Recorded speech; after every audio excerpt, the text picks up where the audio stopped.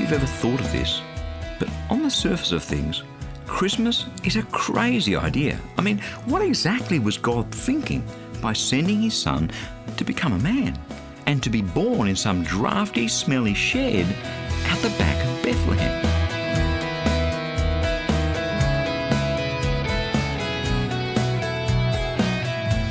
Hi, I'm Bernie Diamond, and thanks so much for joining me again on Christianity Works. Today, let's unpack that question. What was God thinking? Why did he send Jesus, his son, the creator allegedly of the whole universe, into this world at all, let alone in that stinking stable?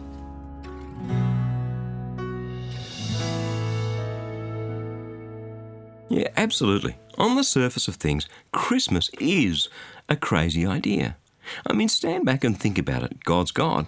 He created the whole universe. Okay, he's Father and Son and Holy Spirit, three persons in one, something that's not that easy to wrap your mind around, but let's just leave that to one side for the moment.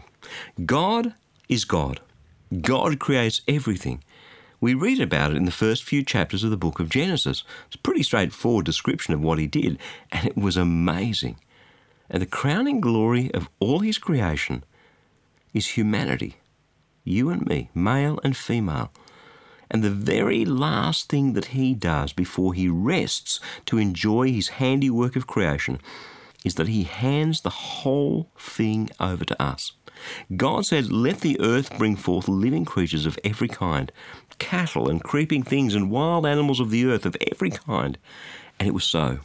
And God made the wild animals of the earth of every kind, and the cattle of every kind, and everything that creeps upon the ground of every kind. And God saw it was good.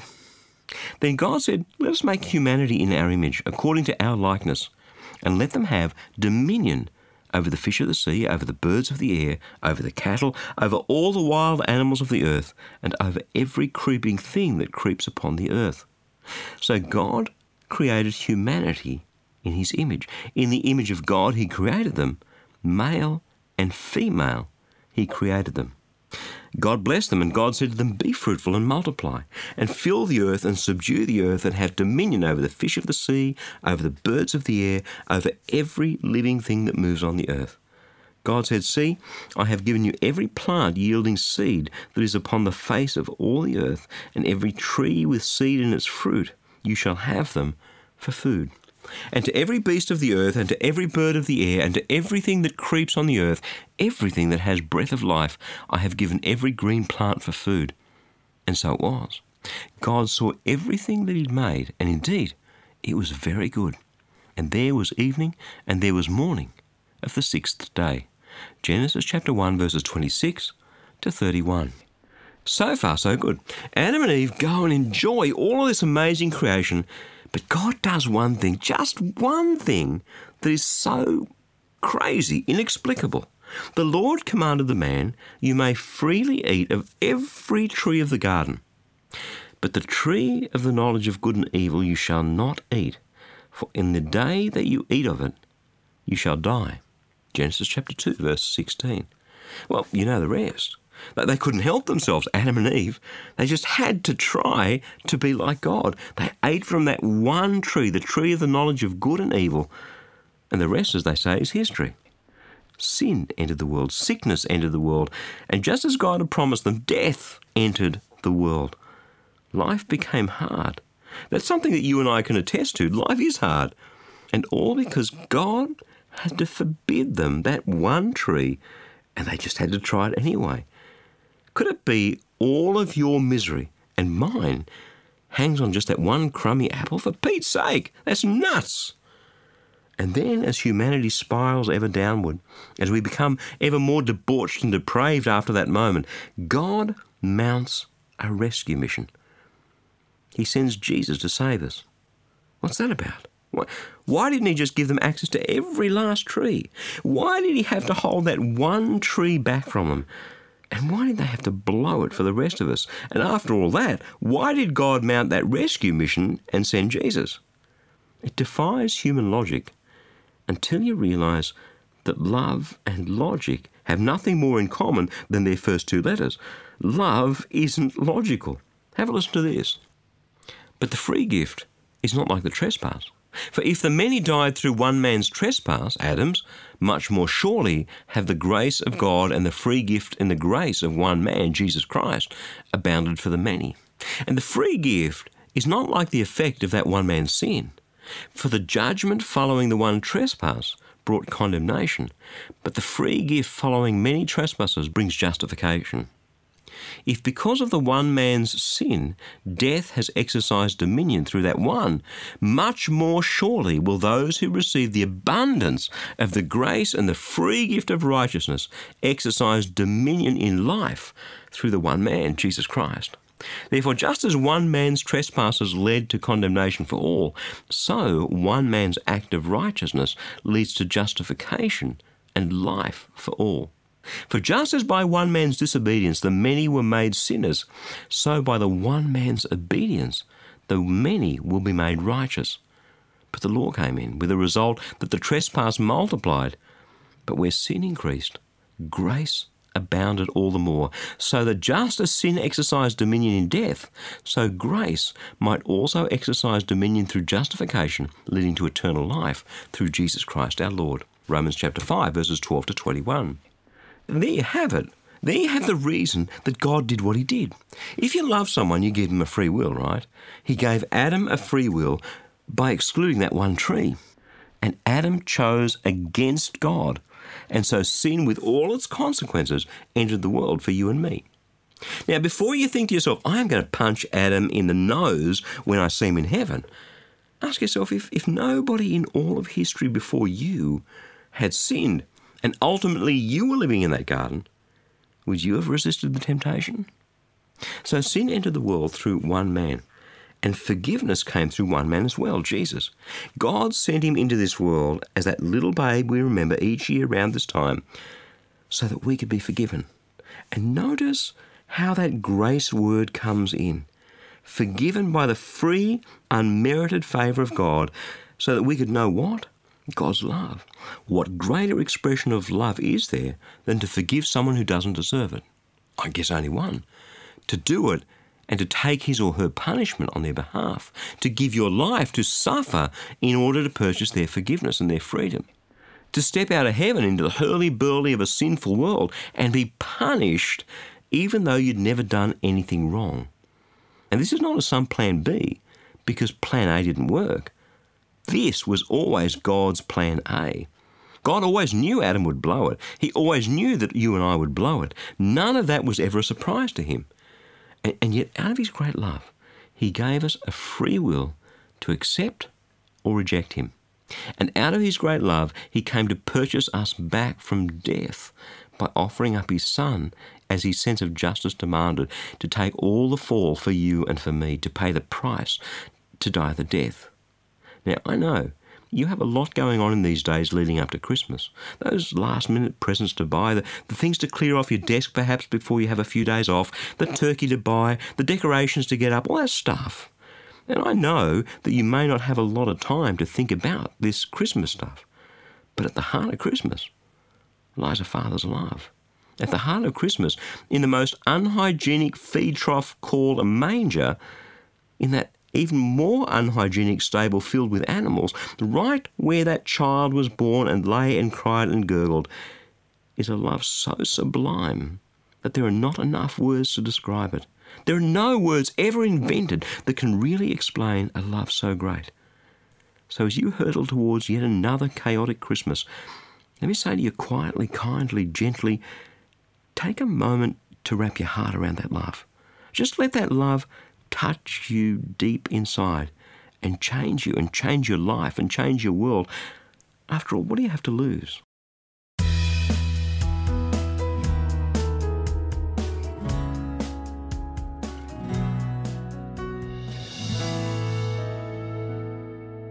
I know it's kind of a weird perspective from which to come at the story of Christmas, but hopefully as we chat together, it'll start to make sense. Death, dying, is pretty much the one taboo subject left in our society. We can talk about pretty much anything else, but not dying. And the last thing that you and I really want to think about is dying, but humour me, because I want you to put yourself on your deathbed, hopefully quite a few years away from now, And imagine how you'll feel. Would you be afraid of dying alone? I'm guessing you would, particularly in a hospital room, sterile, white, disinfected, clinical, with tubes coming out of you and those squeaky sounds the nurses' shoes make on the floor. The idea of being completely alone at the end is a terrible thought. Now and then you hear about an elderly person who died all alone in their home and their body wasn't discovered for 7 or 8 years. That's frightful. Imagine how the end must have come for them. Of course, you don't have to wait to die in order to be alone. So many people are desperately alone, sometimes through circumstances, but mostly as a result of their sin. That may sound a bit weird, but sin, turning our backs on God, going our own way, ushers in death very quickly. That's what God promised Adam and Eve would happen if they ate from that one tree, the tree of the knowledge of good and evil, that he forbade them to eat from. The Lord commanded the man, "You may eat freely of every tree of the garden, but of the tree of the knowledge of good and evil you shall not eat, for in the day that you eat of it, you shall die." Genesis chapter 2, verse 16. The result of that apparently minor transgression? Well, God said to them, "I will put enmity between you and the woman, and between your offspring and hers. He will strike your head, and you will strike his heel. To the woman he said, I will greatly increase your pangs in childbearing. In pain shall you bring forth children. Yet your desire shall be for your husband, and he shall rule over you. And to the man he said, because you have listened to the voice of your wife, and you have eaten of the tree about which I commanded you, you shall not eat of it. Cursed is the ground because of you. In toil you shall eat of it all the days of your life. Thorns and thistles it shall bring forth for you, and you shall eat the plants of the field. By the sweat of your face you shall eat bread until you return to the ground, for out of it you were taken. You are dust, and unto dust you shall return. Genesis chapter 3, verses 15 to 19. The immediate result of that sin was broken relationships, a broken relationship between God and Adam, and a broken relationship between Adam and Eve. And broken relationships mean loneliness and strife. So what was God's solution to that distance that we put between him and us through our sin? How did he address that? Well, it was simple, really. It was a complete no-brainer for him. All he had to do was to follow the longing of his heart. And we know what that is because he tells us what it is over and over again in the Old Testament. Let's have a look at just one example, Leviticus 26, verses 11 to 13. God said, I will place my dwelling in your midst, and I shall not abhor you. And I will walk among you, and I will be your God, and you shall be my people. I am the Lord your God, who brought you out of the land of Egypt to be slaves no more. I have broken the bars of your yoke and made you to walk upright. The longing of God's heart is to be close to his people. He's our Father. He loves us. Of course that's the longing of his heart. And yet through the whole of the Old Testament, we see how God's people struggle to honour him. In fact, the name Israel literally means to struggle with God. They failed all the time, over and over again. And over again, he forgave them. It was this constant merry-go-round, and it wasn't working. So here was his plan. A plan that, as I said before the break, wasn't some fallback. It was always his plan A. Are you ready for it? Here's God's plan. John chapter 1, beginning at verse 10. Speaking about Jesus, it says, he was in the world, and the world came into being through him, yet the world didn't know him. He came to what was his own, and his own people didn't accept him. But to all who received him, who believed in his name, he gave the power to become children of God, who were born not out of blood or out of the will of the flesh or of the will of a man, but of God. And the Word became flesh and lived amongst us. And we have seen his glory, the glory as of a Father's only Son, full of grace and of truth. The plan was for God to take a giant step towards us. Even though we drifted so far away from him that we really didn't know him anymore, this God, who had an intimate personal relationship back then at the beginning with Adam and Eve, the Word, that's Jesus, the Word became flesh and lived amongst us. That's what we celebrate at Christmas. But can I give you the literal meaning of that verse? Because when you have that, it makes a lot more sense. It literally says that Jesus became flesh and tabernacled amongst us, set up his home amongst us.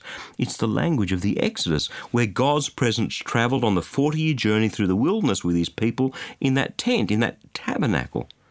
Jesus coming to this planet is Jesus stepping out and coming close to you to travel on your journey with you, on your Exodus. That's what makes this Christmas thing so amazing, to set you free, to make sure that you are never alone, not through the problems of this life, not through the fractured relationships and the enmity that exists in this world through our sin, not through that time where we come to the end of this life, and not for the rest of eternity. Christmas is Jesus coming close. Christmas is God following the desire of his heart to be close to you and me by sending his Son to be on our journey with us. Are you getting this? Is this touching your heart as I tell you this age-old story with a new twist? That new twist is that Jesus came for you. Jesus came to be on your journey. Jesus came to bring you comfort, to bind up your broken heart, to bring release from captivity of your sin, to be on this journey every step of the way. And what a terrible price he paid for that, so that we could see his glory and know him and experience a one-on-one intimacy with him. Now, let me bring you back to your deathbed. What if, instead of being terribly alone on your deathbed, you experience the very presence of Jesus right there with you on your journey, with his love and his forgiveness and his grace and his peace and his mercy? What if, instead of being terribly alone, you come to know as each second ticks by on that clock, you are drawing closer and closer to that time that you will see that Jesus face to face? I don't care what bad things have happened to you in your life. I don't care how lost and alone you may feel. It doesn't matter, because Jesus is in this place with you, and he will never leave you and never forsake you, because on that starry, starry night in Bethlehem, he came for you. He came to say, I love you. He came to suffer and die for you. He came to rise again and give you a completely new life with your slate wiped clean. He came to set you free. He came to bring you peace. He came to be with you for every minute of every day for the rest of eternity. That's Christmas. That's what God was doing by sending us his Son. That's what we're celebrating, or at least what we're pretending to celebrate over this coming week. Do you get it? Jesus came for you. And if you have nothing else to celebrate this Christmas, then celebrate that. It's all you need to make your Christmas the best one ever. And remember, I'm praying for you that this message, this incredibly good news of Jesus, will light up your heart with a joy unspeakable.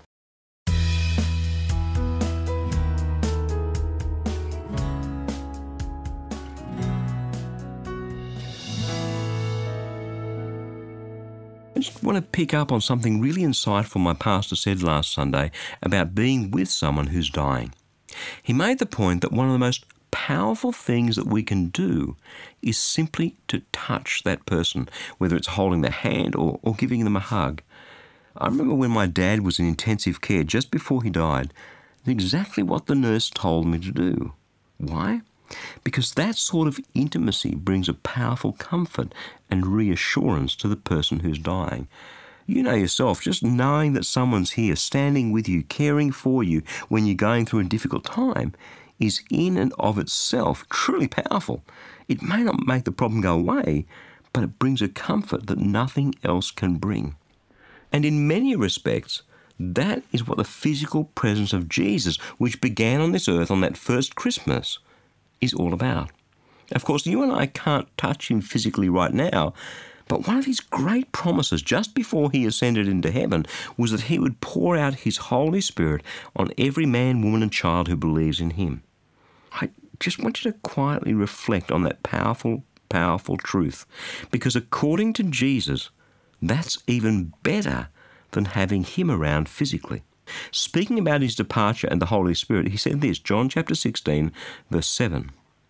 Nevertheless, I tell you the truth. It is to your advantage that I go away, for if I do not go away, the advocate will not come to you. But if I go, I will send him to you. The Holy Spirit. Better than Jesus, according to Jesus. More intimate than Jesus, because when the Holy Spirit fills us, he never leaves us. He's always there to empower, to comfort, to guide, and to give us wisdom and power.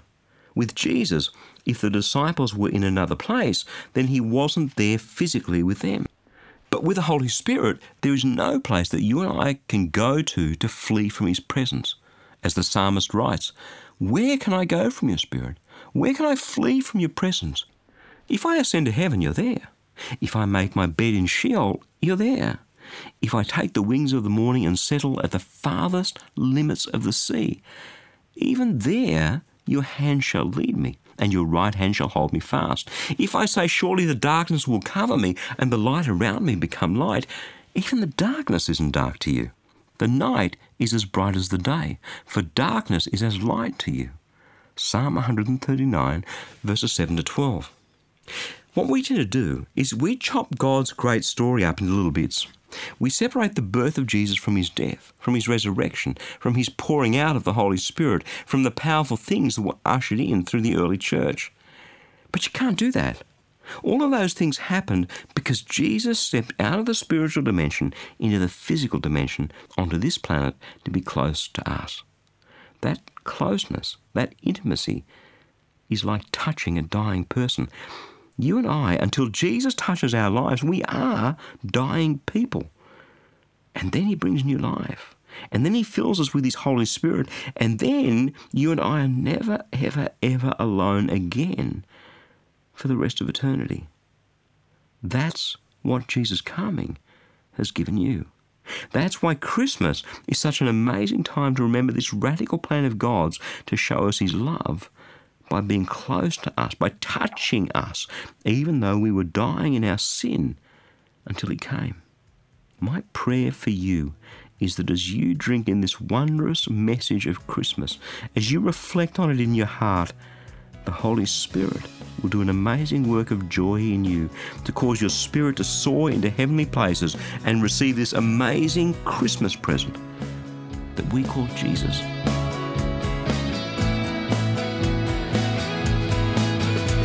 Just before we go, I'd like to tell you about a free gift that we'd love to send you to help you experience the power of God more and more in your life. Each month, Bernie writes a new life application booklet around the sorts of issues that we all deal with in life. It's designed to take you deeper into God's Word and then to help you live out what you've discovered. It's about helping you experience God's love and power in your faith walk. To request the latest e-booklet, visit christianityworks.org and you'll see that free offer towards the top of the homepage. I'm believing that it'll be a mighty blessing to you. Again, that web address is christianityworks.org. I'm Jennifer. You've been listening to Christianity Works with Bernie Dimet, and we'll catch you again next time.